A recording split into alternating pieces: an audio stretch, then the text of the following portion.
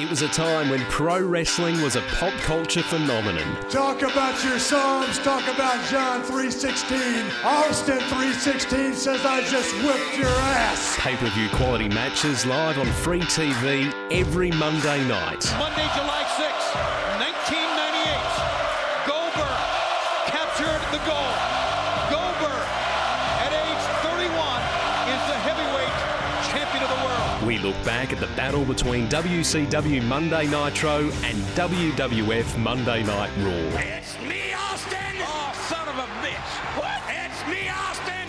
It was me all along, Austin! This is Reliving the War with Simon Tackler and Nims Azor. You can call this the New World Order of Wrestling, brother. Welcome, everyone, as we rapidly run through 1998 here on Reliving the War, the podcast where we do exactly what it says in the title and relive the Monday Night Wars between WWF and WCW exclusively on the Grey Wolf Entertainment Network. My name is Nims Azor, joined as always by my tag team partner, Simon Tackler.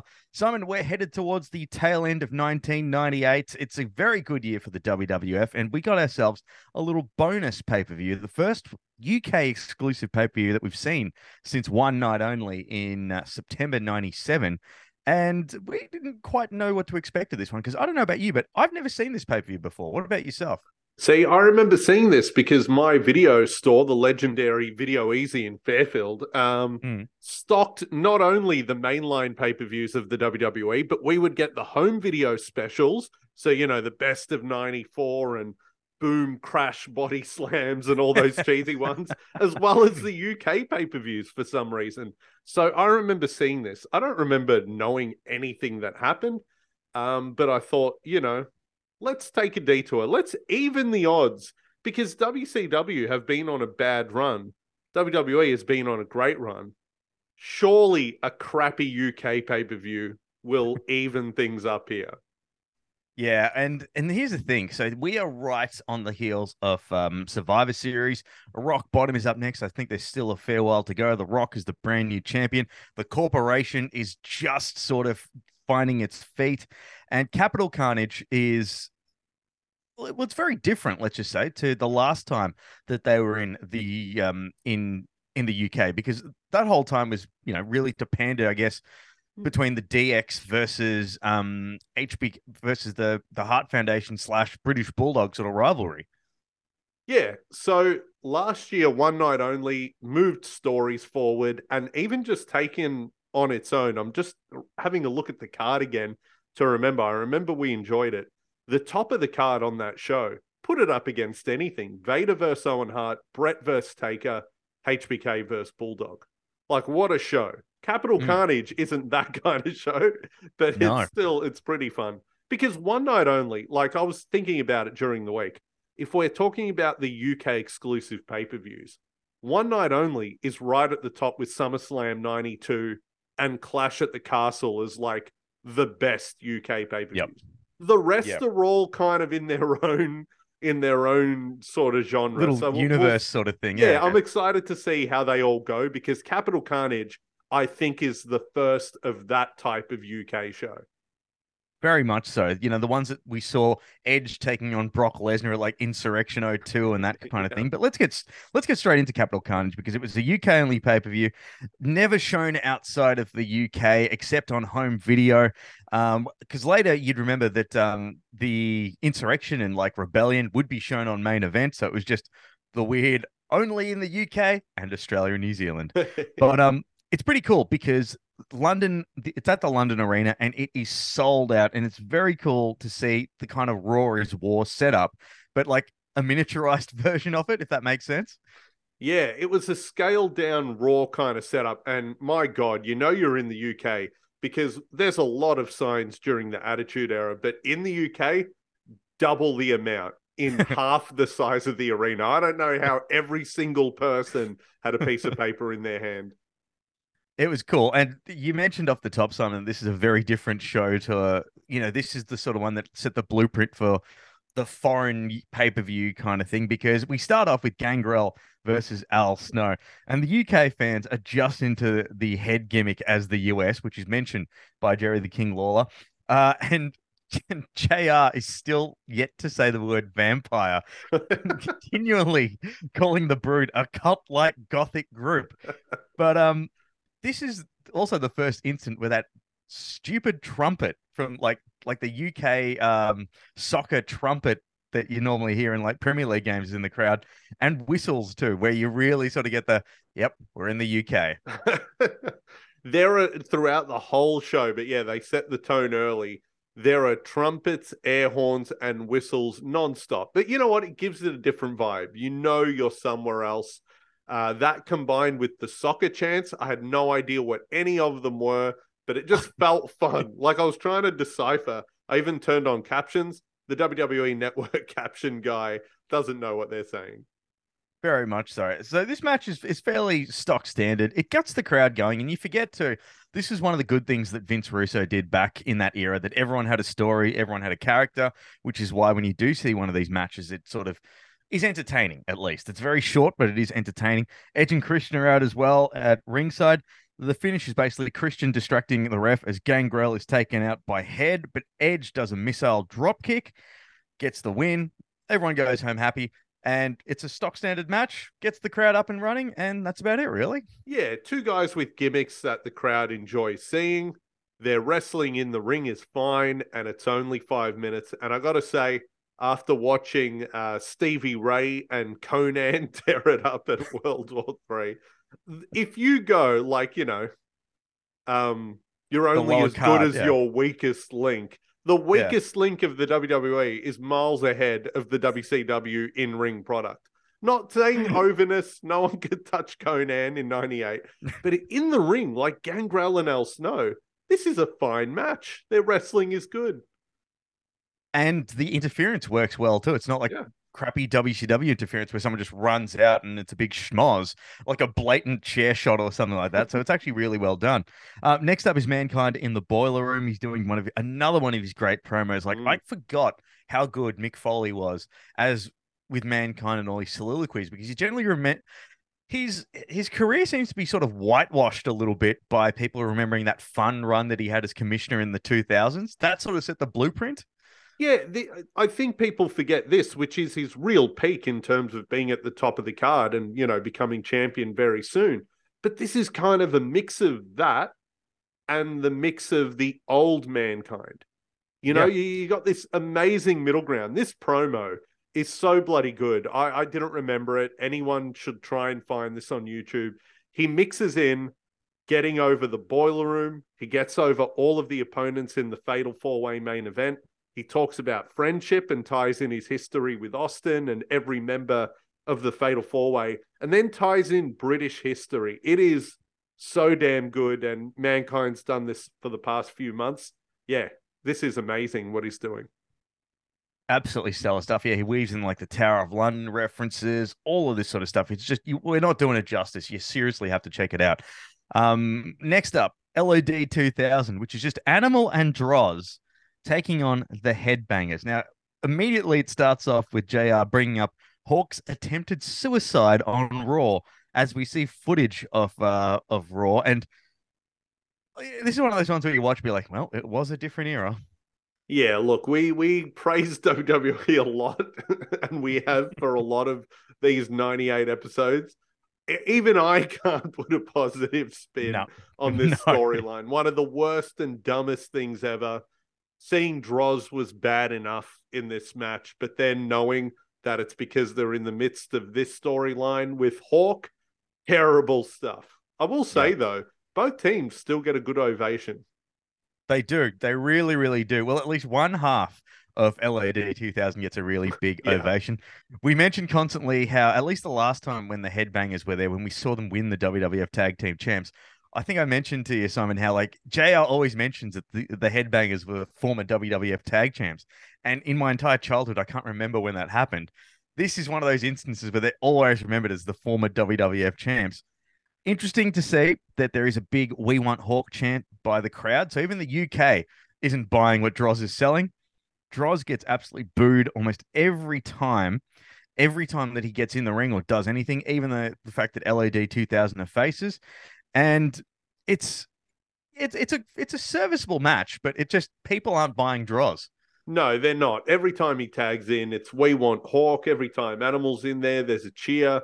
I don't know if it was even on purpose, but look, it's only kept to 3 minutes. So for as bad as the whole storyline was, there's nothing we can really say. It's over in 3 minutes. Yeah. Animal gets a win with the power slam, goes for the pin, but Droz rolls him out of the ring and then gets rolled up by the headbangers. LOD 2000 then just explodes at the end of it. And Animal leaves on his own to huge cheers as we get a little Raw recap. And the things that I like about these recaps are they don't just take chunks of Raw like WCW does with Nitro and put it on the show, but they actually make the little packages where we see Stone Cold Steve Austin attacking The Undertaker. Then Austin and Kane sticking Paul Bearer into the sewer. And I got to say, I don't remember any of this happening ever at all. Oh, this is a wild time. So this mini feud with Undertaker and Austin, they would feud so often. But this is when, I'm pretty sure it's here, where the Undertaker and Paul Bearer attempt to embalm Austin while he's alive. And then, yeah, him and Kane stuff Paul Bearer down the sewer like a Ninja Turtle. Yeah. And it is just crazy. There's so much silly stuff with the Undertaker that they don't even use in packages anymore. Yeah, it's crazy. We then cut to Michael Cole chatting to the Undertaker, and Taker asks Cole if he's a religious man, and Cole's like, "Oh, I am, sir." Then he says to pray for the soul of Stone Cold Steve Austin. He's with Paul Bearer here as well, and Taker drops the Capital Carnage name a lot, and all it reminded me, the minute he name dropped Capital Carnage, all I could think of was the time at WrestleMania 33 when he told Roman Reigns at WrestleMania, the ultimate thrill ride will be your last ride. Undertaker is a man who likes good branding. This was funny too. Not only did he say Capital Carnage, he even turns to Paul and he goes, "I like the sound of that, Paul." It was weird. Undertaker he loves the marketing department. Obviously, who else puts together all this spooky stuff for him? He's got close ties there. I will say the promo was good because he's gone past needing Paul Bearer to speak for him. He cuts the promo himself. He also doesn't rely on saying "rest in peace." He doesn't even say it. And he's got that cool angle where it just looks like he's dwarving Michael Cole, which is very cool. It's just all done superbly. Next up, it is Val Venis versus Goldust. And the first note that I've written is, let's all take a minute to appreciate how good Val Venis's Titantron is.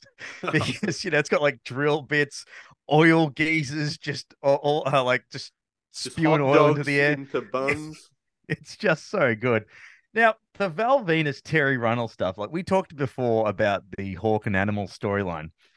So let's just say that basically what happens is Val Venis, as we know, had an affair with Terry Runnels in the preacher's wife sort of storyline to pee off Goldust. Now Terry Runnels claims that she's pregnant. Val Venis says that it's not his because he's got a vasectomy. So Terry's the heel, I guess, or is Val the heel because Goldust is a face? It's just so bizarre and the most poor taste of storylines you'll ever see. Well, it's an interesting storyline because she's lying to him because he's had a vasectomy. It can't be his. So she's cheated on him at some point if we're to believe she is pregnant. I'm pretty sure. Isn't there a bit where she has a miscarriage on Raw? There is, but then it's exposed that she was lying anyway. Anyway, we see a Raw recap and we see Terry turn on Goldust, or not turn on him. She tries taking him back. He won't take her. So she kicks Goldust in the nuts. And Jacqueline also low blows Mark Mero. So we see the formation of the Pretty Mean Sisters, PMS, Terry and Jackie. But the thing is, because it'll tie into the Mark Mero match later on, because this was a UK-only pay-per-view and the internet wasn't really a big thing yet with spoilers, WWE were like, oh, well, we can't move the story along in the UK because it's only for the UK. So they were like, who cares? Let's pretend like none of that has really happened yet. Yeah. because they do so much verbal gymnastics in the match later with Mero and Jackie to sort of justify why they would still be teaming, even though they've broken up on Raw in this video. So this is a really confusing match. This match didn't need to be on the card anymore, but I think because it was already planned, they were like, well, let's still do it. So there's a couple of hilarious lines there because Terry Runnels in one of the video recaps, she's wearing very little, and JR says, Terry Runnels, she's definitely not dressed for jogging. But but all I got to say is 98 Goldust, hell of a wrestler, hell of a worker here. Goldust is at the peak of his powers. I think this is where he sort of gets his life together a little bit and sort of gets in shape, and this is the builder. Actually, no, he then goes off the rails and becomes 7 and all that sort of stuff in WCW. So just don't worry about what I just said there. One of the many peaks and valleys of the career of Dustin Reynolds. Yeah, exactly. So the premise of this is, who's Terry Runnels' baby daddy? Then there's a weird little thing where they mention that Vince did a little lecture at Oxford, which is said, we'll bring that up a little bit later on. But it's a strange match here, because I've got here King. There's another line from Jerry the King Lawler saying King tricked a woman into marrying him by saying she was pregnant.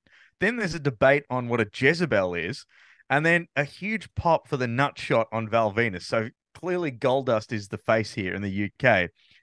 Goldust is also using Shattered Dreams as his finisher, which of course will result as a DQ, but it's a really cool move where Val Venis uses the ref as a shield. So very, very cool finish here. Very creative. Yeah, I've got pretty much the same notes. That line from King was fantastic, where he says, I once tricked a girl into marrying me by telling her she was pregnant. And JR's what is like none I've ever heard. He's going, what? It was so good. And then, JR calls Terry a Jezebel a million times. As was the style at the time. as was the style. Quick match, 5 minutes, but when Goldust hits the Shattered Dreams post-match because Val wins with like a quick roll-up, the crowd goes nuts. They loved Shattered Dreams so much. Didn't matter that the match was only 5 minutes. Yeah. And you're noticing a little theme here. These matches are pretty quick and smart. So there's barely enough time to hate it. And so by default, just like, well, that wasn't too bad. That's so all we want from the undercard. That's all they need to do in WCW. Why is Bobby Duncombe wrestling for half an hour? Give him 2 minutes. Yeah, we don't need to see Alex Wright versus Glacier for a 17-minute classic here. Next up, Vince McMahon. It's highlights of Vince McMahon's chat to the people at Oxford in some weird little library. The thing that I found, and this is very amusing, every time you see Vince with normal people, you forget that he's actually quite a showman, isn't he? Oh, I love it. I love this video because, Vince just goes into I'm going to steal the show.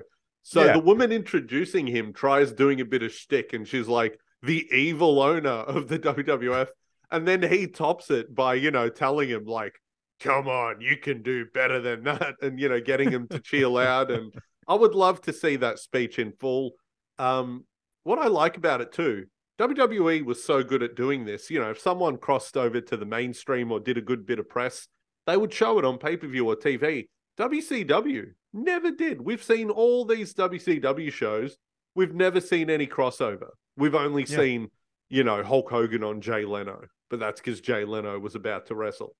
Yeah, if anything, that was to promote the Tonight Show rather than anything that WCW did, which is absolutely crazy.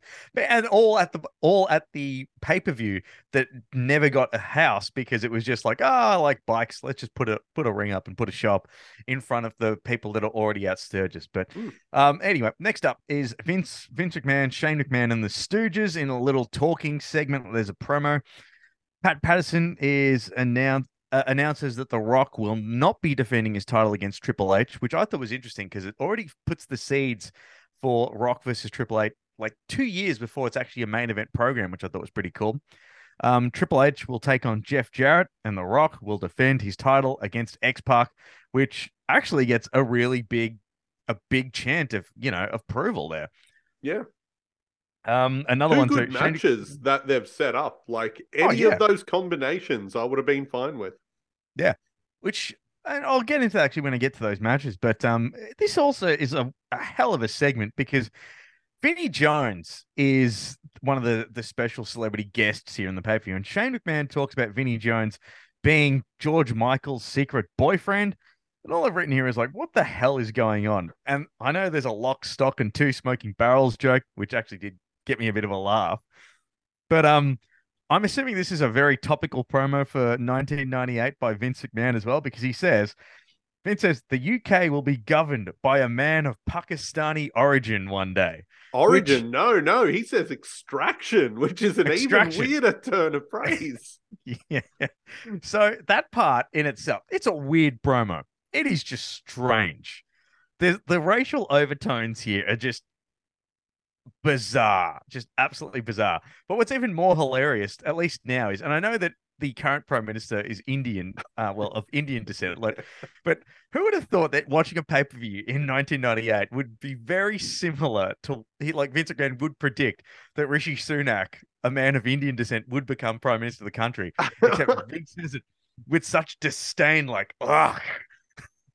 I'd imagine there are probably a lot of British people who feel the same anyway. You're not wrong. Terrible people. But I will say, yeah, I was thinking the same thing. I was like, oh, is Vince kind of close there? Does that count as half a point? Yeah.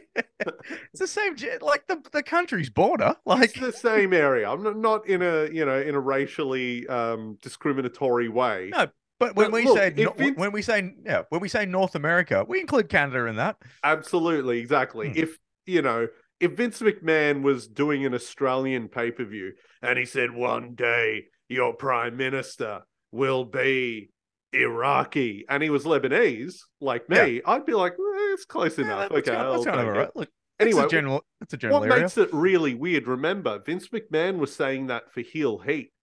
Yep. Because he was saying, you'll all hate if your prime minister is Pakistani. Yeah. And they all reacted in the way that would affirm that. Mm-hmm. So who's the real heel, Vince McMahon or those sons of bitches? You know what I mean? True, actually, they bit on you'll hate your Pakistani prime minister. I don't know.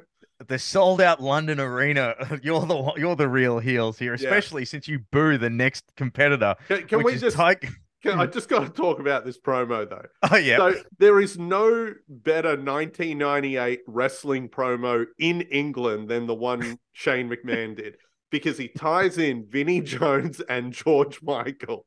And I thought that was amazing. I don't remember this promo. I don't remember Vinnie Jones ever being in WWE. But yeah, when he says that George Michael was doing the interview on the BBC, I'm assuming that was his interview with what's it called, Parkinson or whatever, where he came out as gay after the whole Beverly Hills thing. So what a topical promo to tie in Vinnie Jones, Lock, Stock, and Two Smoking Barrels, and George Michael. That is A+, because in pro wrestling, we've always noted that the pop culture is always a few years behind. Shane McMahon had his finger on the pulse of 1998. Yeah, because if this was Vince doing the promo, he'd be making Lock, Stock, and Two Smoking Barrel jokes when Snatch is released in 2000. And the line that you're referring to where he says, and I want to know which one of you's barrel was locked, which one was stocked, and which one was smoking. Fantastic. I'm guessing this was a Vince Russo promo, but it was. I'm also guessing, since you've got no recollection of this promo, that perhaps it was left off the VHS release. Probably. Honestly, probably was. For good reason. Someone was like, nope, whole thing's gone. When they transferred it to the network, someone's sort of like, how much of that show did you put on there? Oh, no, I censored Jacqueline. Okay, good. Anything else? No, I don't think we need to do anything else. Next up, it is Tiger Ali Singh versus Edge. And I don't know about you, but when they said this match has a 20-minute time limit, my heart sank. I was like, surely they're not going to go 20 minutes. But thankfully, that didn't happen. It's a real awkward promo. And the racial anecdotes here about the British colonizing, it's really uncomfortable to sort of watch. You want to talk about uncomfortable? My favorite thing about this match was Tiger Ali Singh making his entrance. I had to rewind it because I couldn't believe my ears. So Tiger Ali Singh walking out with the Indian flag. Mike, what's his name? Tony Chimmel on the announce says, "From the continent of Asia." Mate, narrow it down. That's a very broad stroke there. Yeah, it's not like, oh no, where's he from? He's coming out with a flag. It's probably that part of Asia. The one with the biggest population in Asia, maybe. Just take a stab, Tony. Yeah. Oh, actually, no, don't, because if you get it wrong, it's even... He probably was like, you know what, I'm just going to play this one safe. Edge enters through the crowd, and all I've written down here is the UK seems to love nut shots. Like, they go off. Anytime someone gets hitting the balls, they just lose their mind. And there are a lot of nut shots on this show. Not as many as World War III. That was that was 3 rings, 10 nut shots, but tell you what, they knew no one's here to see Tiger Ali Singh. This is under 3 minutes. This match was so short. Tiger Ali gets the win. Edge gets his heat back at the end, and that's all she wrote, basically. Tiger Ali Singh, I forgot that they were trying to make him a thing back then. The Jinder Mahal of the Attitude Era. What's interesting, remember we saw him debut at One Night Only. So there's something about these British pay-per-views. They really thought he could get some sort of heat in the UK. Do you reckon this is like the earliest version of like Mansoor, who is always at the Saudi pay-per-views? Absolutely. And also, just for clarification, I looked it up. So 5th of December, 98. So the night before the show, George Michael was on, Parkinson doing the big come out interview. So that is fantastic timing by Shane McMahon. That's brilliant work there. Yeah, great promo. Shane's always had his finger on the pulse though, which is quite interesting there. Like, because remember, he allegedly was like, wanted to put the ECW TV show. It's just like, put that on the internet. People like that. Like, the internet streaming will never take off, you idiot. Yeah, and he supposedly said they should buy the UFC back in the day. Yeah. Shut up, Shane. What would you know? No one wants to watch real fighting. We've already there. That's brutality. There's women hitting women. King and JR then throw to Michael Cole. Vinnie Jones comes out for, I've just written here, reasons. Because, well, let's face it, actually, no, he was a big star in this era, but Vinnie Jones says he's going to knock out Vince McMahon, and the crowd loves Vinnie as, they love this prince. They're eating out of his hand at the moment. But Michael Cole, I've written here, sounds like a non-playable character in an RPG. Like, he's so stilted and wooden, giving and Vinny, what would you do if Vince McMahon went and punched you? No, Michael Cole, I want to give him credit here because they sent him out here and they were like, all right, you got one job. Keep him on track. Ask him the simplest questions where he can only give one answer. Vinnie Jones, would you like to eat spaghetti for dinner? Yes. Yes, I would like to eat spaghetti for dinner. That was the promo. My favorite bit at the end, Vinnie Jones obviously doesn't deliver the right finishing line. So Michael Cole at that point gives up and literally whispers in his ear before he says, what are you going to do when you're at ringside? Vinnie Jones, I'm guessing, still didn't deliver the line, but they just ended it anyway. When Michael Cole is like, so what's it going to be like tonight? And Vinnie Jones just goes, it's going to be emotional. And that was it. That was his finishing line. I'll tell you what, though, the crowd got emotional. They loved it. They certainly did. It's crazy that he power walks to the back. It almost felt like he was embarrassed. Yeah, he didn't know what to do. It's like, I better just get to the back. In his big, weird black raincoat thingy. Massive coat. Looked like American Badass. Yeah, he did, didn't he? And wearing JBL's pants. Yes. Next up, it is that Mark Mero and Jacqueline versus Christian and Sable. Now, we'll quickly go through the Raw recap here because Blue Meanie, that's right, the Blue Meanie cost Mark Mero a match against Dwayne Gill. And Mero said that if he couldn't beat Dwayne Gill, that he would leave the WWF. Well, guess what? He's here. Mark Mero and Jackie do not get along. this is such an odd match. As you mentioned, the amount of like gymnastics that they use to try and justify why this match is happening. Like, obviously they signed a contract and this is their previous commitment, and then that's it. They're done, which is actually kind of creative. Yeah, they're like, oh, well, Mark Mero said he'd quit, but, he already signed for this match. Oh, Jackie and Mero hate each other. Oh, but, it was already planned. Can't find another partner. I do love the continuity of Sable teaming with another member of the Brood. At SummerSlam, she teamed with Edge. Here she's teaming with Christian. I wish Sable joined the Brood. That would have been fantastic. It is such an odd combo, though, Christian and Sable. It's Mero's last match, and Sable is literally the most over person in this entire match. Mero and Christian, they're basically bit players here because the whole thing is driven by Sable and her feud with Jackie. There's a Sable bomb on Mark Mero, and he just walks away. Sable then gets a TKO on Jackie, gets the win, and post-match, we see the infamous Jackie slip as her top comes down. When you see her run out in that top that's basically a WWF logo made out of napkins, you got to know that this was just like, yep, and that's the ending spot. Yeah, and I love, okay, so for people who don't know what happened, so post-match, Jackie starts like arguing with the ref. She gets on his shoulders. While she's on his shoulders, Sable rips her shirt off. It's not a slip. This is not a slip. Oh, it's yeah. Ripping of the shirt. And on the network, it is censored. You should know that on the home video version that I watched as a kid, it was uncensored. Well, there you go. So it was uncensored on the broadcast too, yeah. Yeah, if there was a reason to rent this crappy UK pay-per-view, that's why everyone, rented that in 1998. Yeah, Capital Carnage is not famous for any other match on this card. I can tell you that right now. Put it this way. We all knew this is the pay-per-view where you can see Jacqueline exposed. Yet I never knew that Vinnie Jones was even in the WWF at all. Yeah, that's true. We then get a little Kane backstage shot, which obviously, because he doesn't talk, doesn't really lead to much. Next up, it is Shamrock versus Steve Blackman. And Steve Blackman, it's weird because he just sort of reappears. This is clearly where he's feuding with Shamrock, but Bossman is out with Ken Shamrock, and JR is just indignant over why he's with him. Yeah. Oh, he absolutely hates him. He's, thinks they're disgusting. Bossman is the worst guy in the world. Ken Shamrock is a sellout. Everything's terrible about him.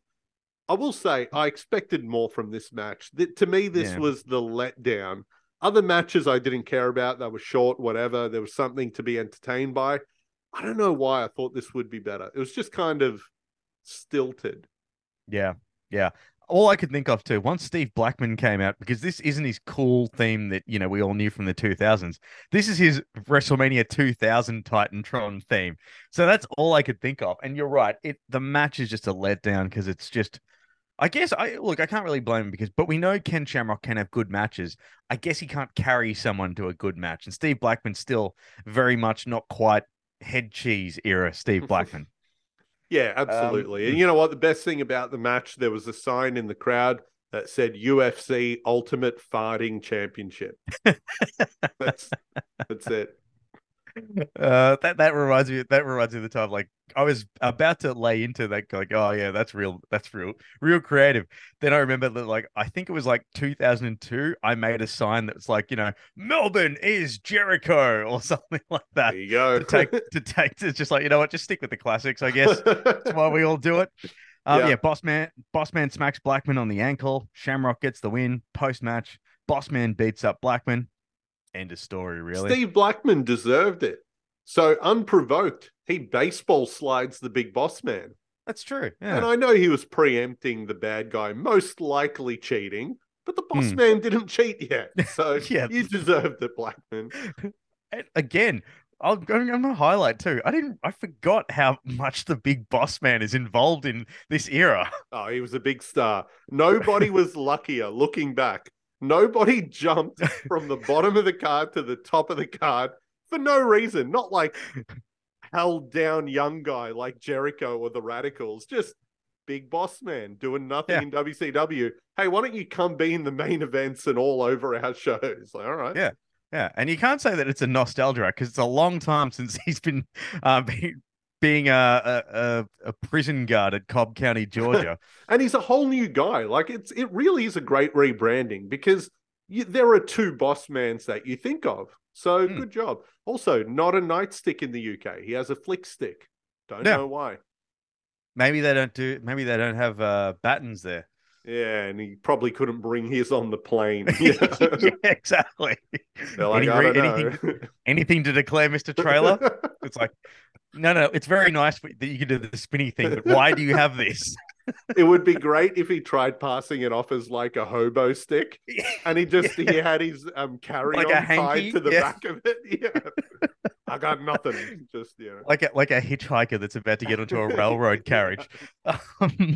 Next up, it's The Rock's. The Rock does a little pre-match promo here. The Rock, he's still not figuring it out, but he can still do a fantastic promo, but he doesn't quite capture the audience like The Rock that we know later on. But he goes through this is the pay-per-view where he goes through Hogan's catchphrase, Austin's catchphrase, Bret Hart's, and Ric Flair's catchphrases. So it's entertaining in itself. Oh, it's very funny. I thought it was great. He's eating an apple at the start of the promo. I love a good prop promo where he's like, hold this, jabroni. He then calls X-Pac a bony jabroni, which is good. And yeah, he does the infamous wrong catchphrase promo. Also, I reckon this is definitely the first time on pay-per-view. I don't know if it's the first time he ever did it, but when he did the if you smell, this is the first time he did the tongue roll. Which would eventually just become the normal way to do it. Yeah. So anyway, history-making promo. First apple eaten. It's very cool to see, the genesis of The Rock becoming the people's champ that we all know and love, the most electrifying man in sports entertainment. Next up, it is Jeff Jarrett taking on Triple H, and we are peak Jeff Jarrett here. This is the version that we all know and love, at least in the WWF for the time being. Triple H also at the peak of his DX popularity, I reckon. JR also reckons that there is some hanky-panky going on between Deborah and Jeff Jarrett, which is a weird footnote to add to this match. Oh, I love that it's JR who brings it up because JR says, I think she's more than a business manager. I think there's hanky-panky. And King just loses control. He is hanky-panky. So good. I do want to say this is a very fun match. It's not long. Yeah. Only about 7 minutes, but I can't think of another time these guys wrestled. And I'm glad it existed somewhere. Look, it's not, 5-star, 6-star match, but this is one of the best just straight up wrestled matches you're going to see in this era. Two masters, kind of underrated guys for whatever reason. But Triple H, of course, is Triple H. Double J always had great chemistry with the guys in the Clique, but I couldn't remember a match with Triple H. This is it. And you know what? For what it is, the length it gets, it's as good as you would think. I really like this.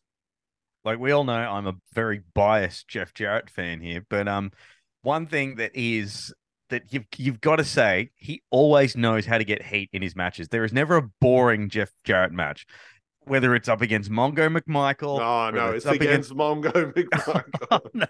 No, but people cared about that at least. True. It's the minute Jeff Jarrett gets in there, like he knows. So you put a guy that people want to, that's such a hate magnet like Jeff Jarrett up against Triple H, peak DX popular Triple H, the leader of 98, Triple H. You got yourself a great match. It's just a simple ingredient.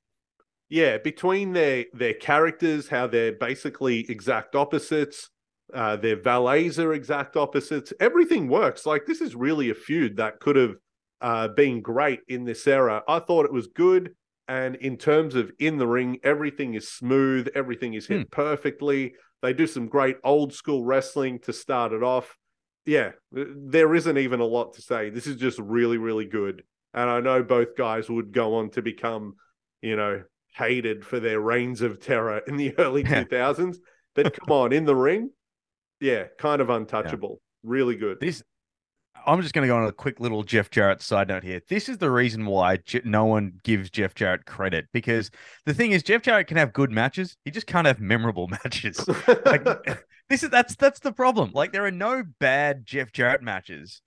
Well, there are, like the Good Housekeeping match. But even that, very memorable.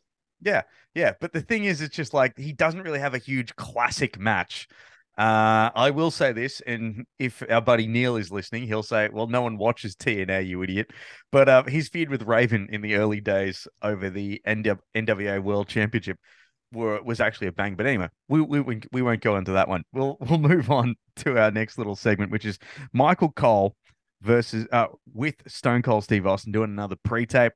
Stone Cold promises to hand out an ass whooping, and he's just PO'd, which is great. He's found the blueprint. This Austin works a charm. Yeah, this is like the other type of Austin promo where he's not in the crowd, so he's not going to do the give me a hell yeah stuff because he doesn't have to. But when he's backstage doing this kind of promo, there's no catchphrases, there's no bullshit. It's just a guy talking. And Austin is one of the best ever at just being a guy talking. He didn't always have to use the catchphrases, and this is one of them. Feels real when he does it.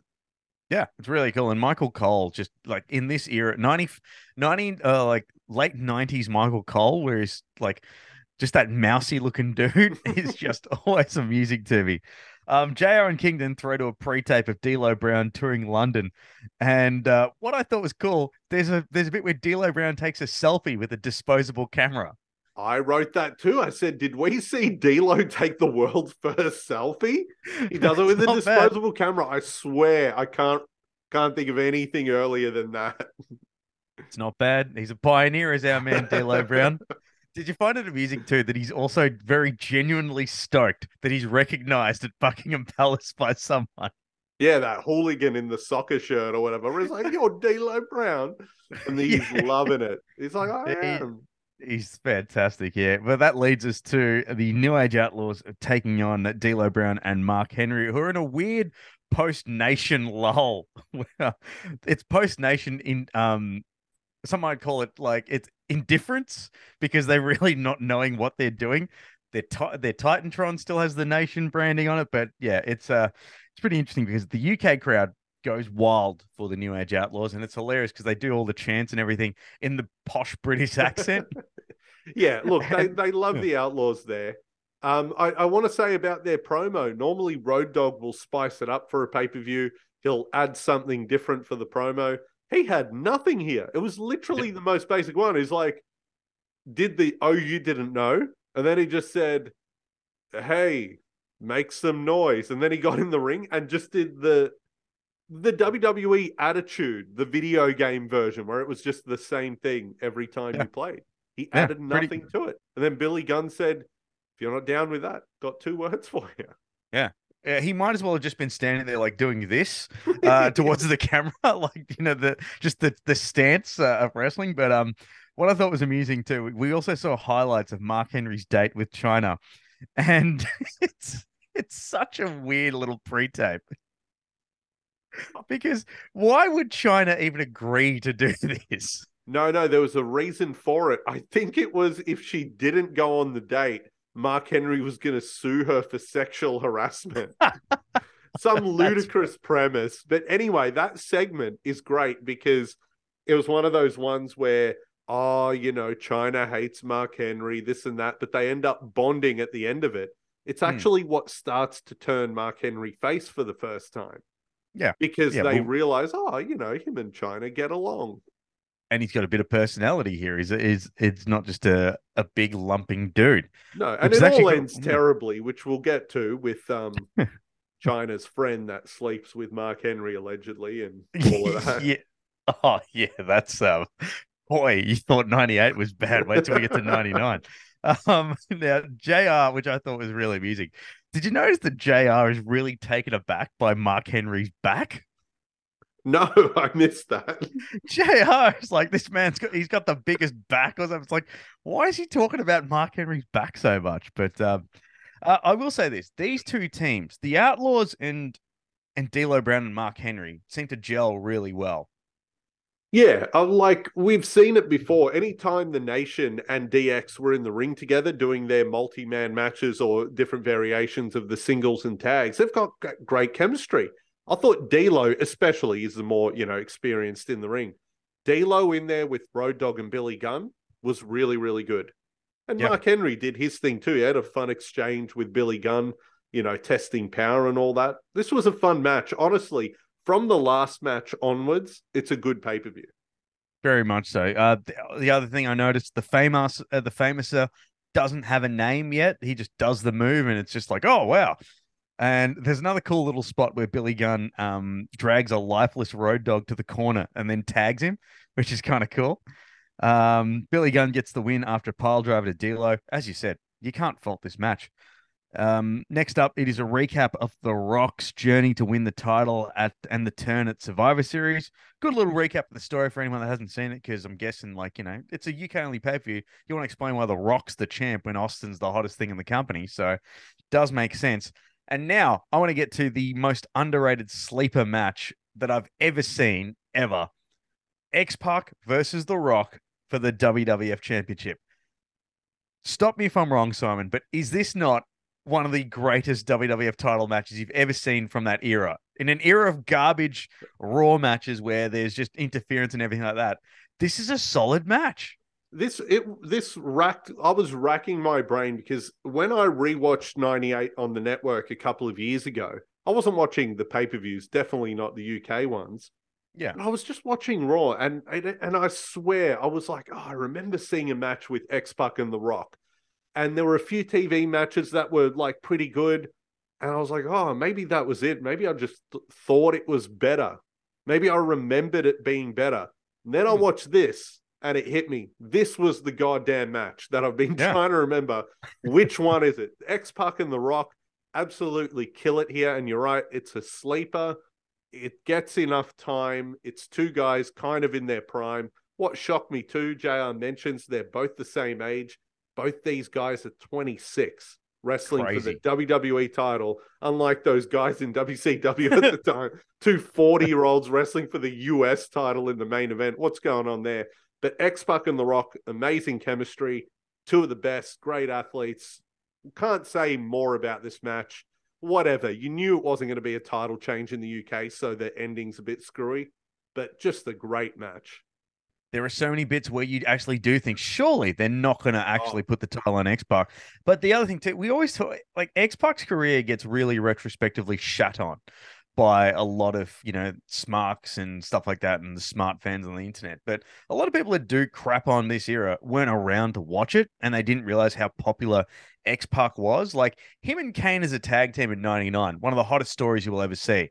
Him stealing Tori from Kane in 2000, another one of the great stories. Like X-Pac actually, if you forget the crappy Uncle Cracker X Factor sort of 2001 run, he was a solid member of the Attitude Era. One of the best in-ring wrestlers on either roster or in the world, really. Like just consistent. Anytime he's on TV or pay-per-view, you know what you're going to get. You put him somewhere higher and he'll deliver as well. He was great.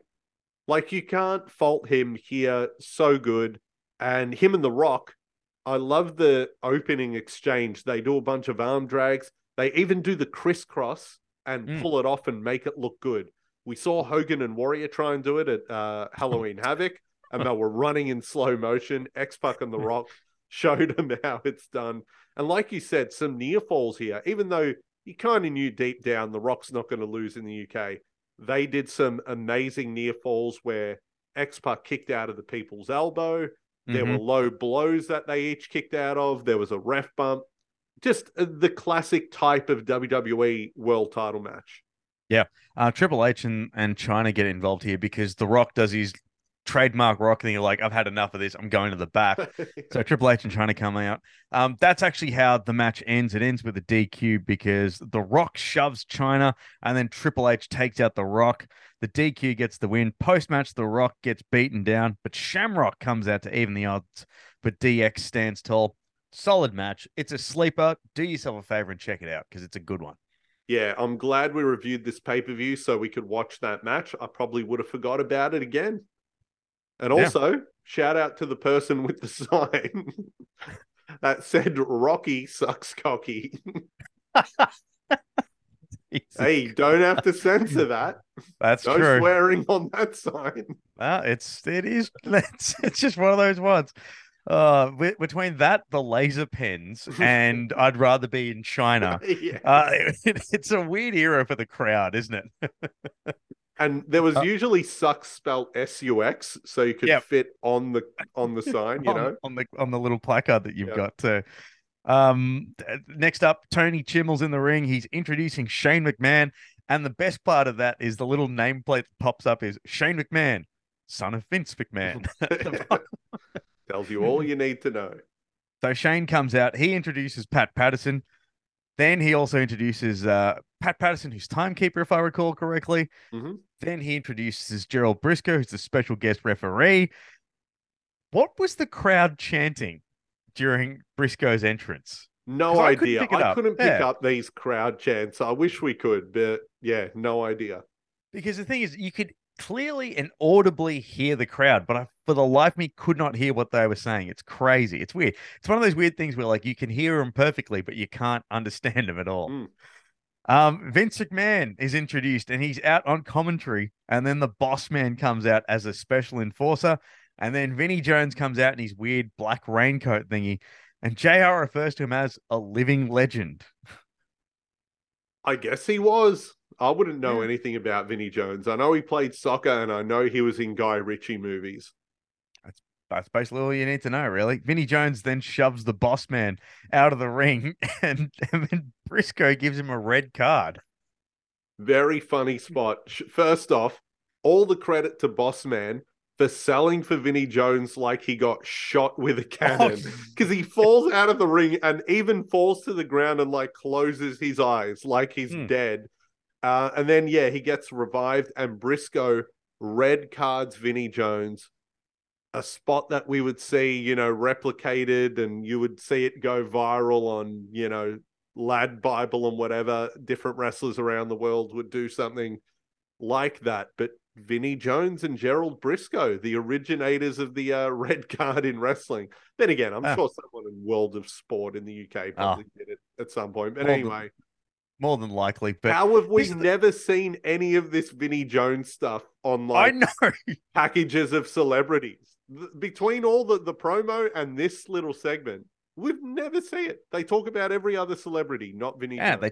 They talk about Ben Stiller being there, unless do you really think that Vince McMahon is so insular in his bubble, he's just kind of like, they're not going to care about that stupid crumpet. It's very odd. I don't know. Yeah. Now here's the thing. This entire segment is to lead up to the main event. It's such the Stooges but the thing is, I will say this. It is well worth it because the corporation is so over as heels here. But we then get to Mankind making his entrance for the Fatal 4-Way. Kane comes out as well, but Mankind goes after Kane before Taker and Austin even get into the match. All I got to say is Vince McMahon's on commentary, and he slots into it like a glove. Oh, man, Vince McMahon on commentary was my favorite thing about this match. I didn't remember him doing it. What a great little bonus watching this pay-per-view is, because you get Vince on commentary again, but as a heel. And it's really fun because he's cheering for The Undertaker, like really biasly, but doing it in his Vince McMahon commentary way. It's weird how Vince McMahon, the commentator, is different to Vince McMahon doing a promo. He just slips back into the old Vince and is like, he's going to take his soul. And, it's hilarious. And you're right, too, with the little biases, when Mankind goes, when Kane goes to pin Stone Cold Steve Austin and it's broken up by Taker or something, or Mankind is like, what are you guys doing? That's not part of the plan. All of this sort of rubbish. All I got to say is, so Austin's out. The place goes absolutely ballistic. I love when Austin does that spot where he's still got the vest on and fighting and then takes it off. It's such a cool little thing too. It's the first ever Fatal 4-Way according to JR in the UK. Sorry. First ever Fatal 4-Way in the UK according to JR. It's no DQ or count out.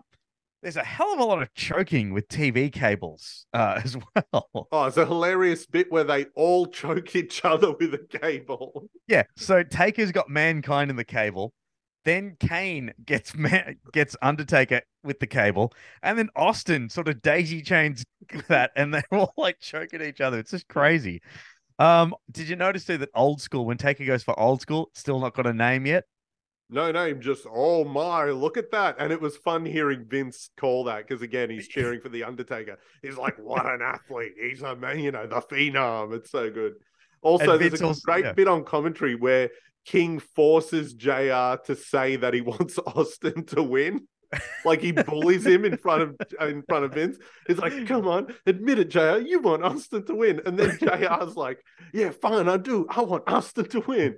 And it's like, you're just a kiss ass king. Ooh. Yeah. Ooh, and then goes on to a little rant. Was like, you want your chapstick, King? So you can suck up to McMahon. It's great. And then Vince has to tell him to calm down. Their dynamic is great between the three of them. And the best part too is there's another bit too where Austin gets triple teamed by Mankind, Kane, and The Undertaker. And Vince McMahon sounds like a kid at Christmas. He's like, commentator Vince is like, yes, this is what I wanted to see. It's so good. It's such a chaotic ending, but the crowd they're not quite adult. No one is sitting on their hands. Everyone's out and about. It's a very chaotic ending, though. Austin stuns Kane for the cover, but Briscoe doesn't count it because he's checking with Pat Patterson about the time. Yeah.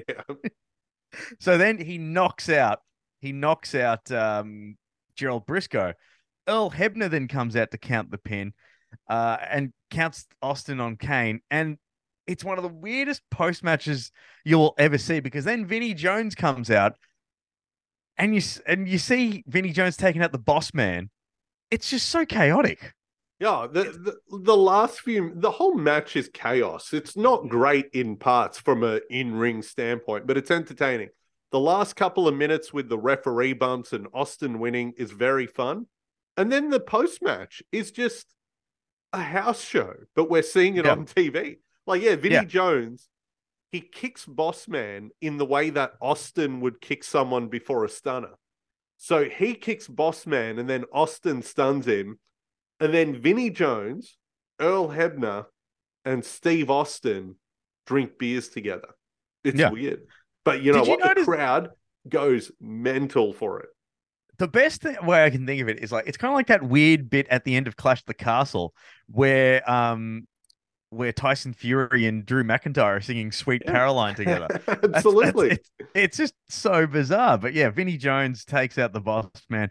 Earl Hebner then kicks Boss Man at, like, you know, where you know that gif where you see Earl Hebner. You're right, it's a house show thing. Yeah. Where Earl Hebner takes out DX. Have you seen that little gif? No. It's a great, look that up. It's fantastic. Because he sort of does like the crotch chops to Road Dogg. He takes it the Outlaws anyway. But yeah, it's basically what you see here. Earl Hebner celebrating as well is one of the weirdest things. But hey, look, everyone goes home happy. Yeah, the referees would do that with Austin a bit, especially Earl Hebner. That would be a thing where if you got like the, home video exclusive or like post-Raw exclusive, whatever, you would see Hebner do it. But to see it here on a pay-per-view for the first time, it is kind of weird. But you know what? The crowd loved it. And it got me thinking, why isn't Earl Hebner in the Hall of Fame? If there's one referee who should be, he was like his own character. We all knew who he was for 20 years. I will mention that he is in the TNA Wrestling Hall of Fame,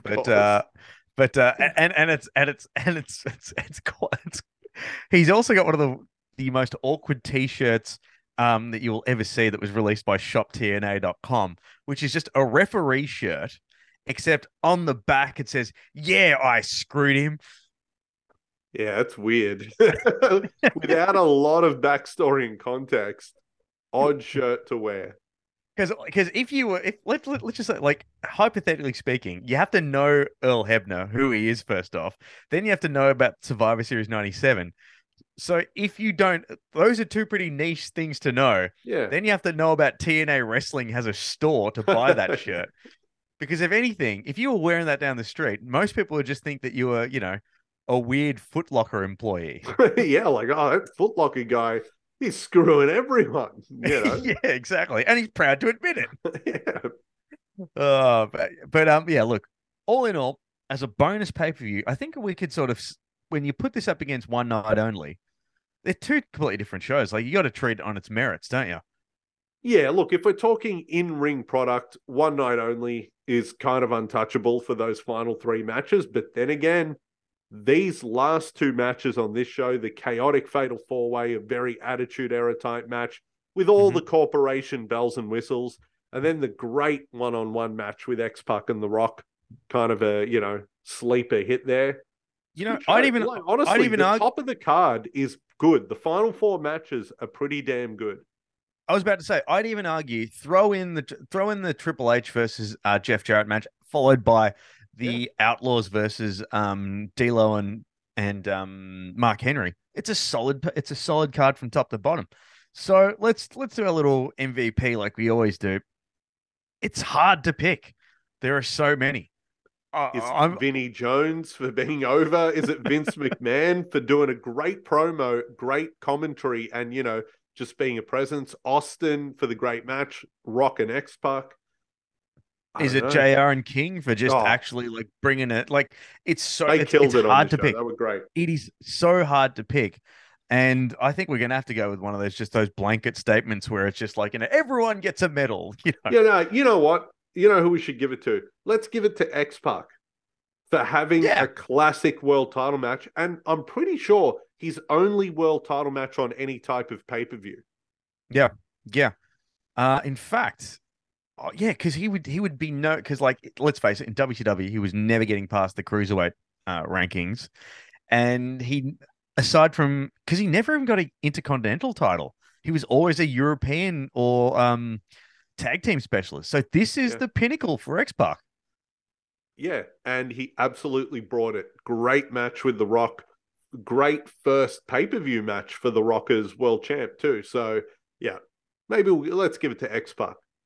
Solid too. And if you've ever read Chris Jericho's book, it sort of shows you too that, like, X-Pac is always seen as like the gatekeeper. Did you remember that story where you work with X-Pac when you first, like, you know, have to sort of prove your chops a little bit? Yeah, you would go through X-Pac. He's kind of the measuring stick. And in the early 90s, he was the measuring stick. Sort of, you would go through X-Pac. If you could have a good match with him, okay, now you can wrestle Scott Hall. If you can, you know, go with Razor, okay, we'll move you up to Shawn or Nash. You just had to, like, it was like Mortal Kombat, but the click, you had to, you know. Yeah, and just like combat spelt with a K, click spelt with a K. There you go. I do want to say one interesting note about this pay-per-view, and I think we should discuss it because he's been a big part of this show ever since the start. We saw him debut, you know, or early on. Mark Mero, his career is done. So that's it. We've seen Mark Mero's whole WWE run. Wow. From the Wild Man to Marvelous Mark. It's From the crazy. Wild Thing to Marvelocity. It's all over. It is crazy because you put both of those guys side by side. It's almost easy to say that there are two Mark Meros rather than there's two Ultimate Warriors. Yeah, it's true. Yeah. Or imagine going further. If you put Johnny B. Bad and Marvelous Mark Mero, it's wild. That is crazy. So wow. I gotta say, out of all the people who have been like, you know, their reputation and sort of what the dirt sheet said about them and what the fan perception was, you know, as time would go on, watching it back, Mark Mero has to be one of the guys who I think we would both agree better than we remembered. Yep. He's definitely an impact player. He's seen on that upper echelon. He's an upper to solid mid-carder there, but he's very much on the fringe. Like, you know,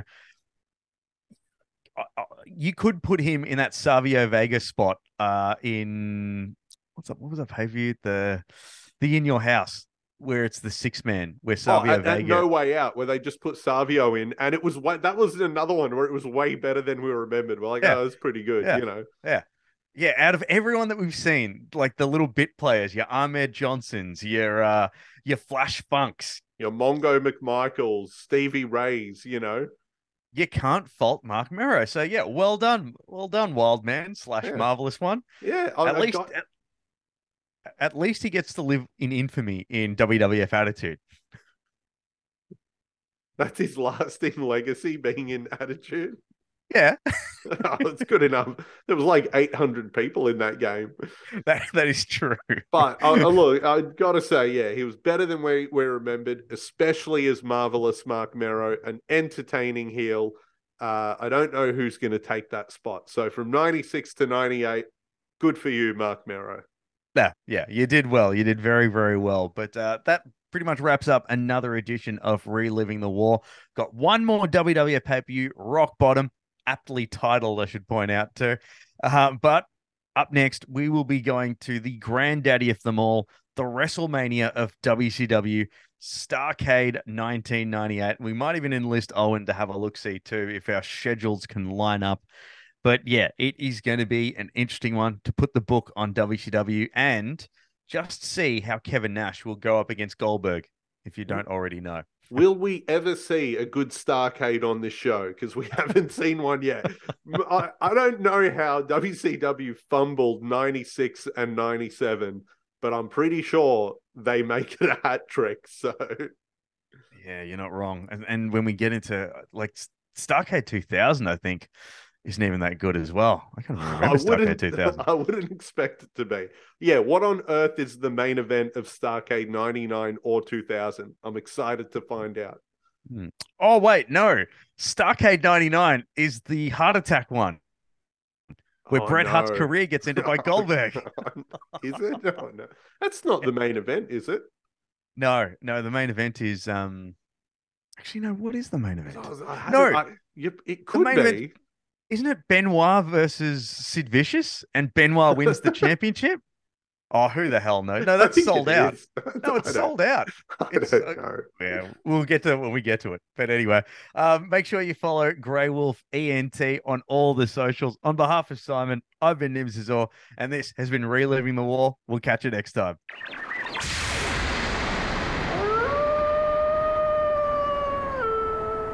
This has been another presentation from the Grey Wolf Entertainment Network, greywolfentertainment.net.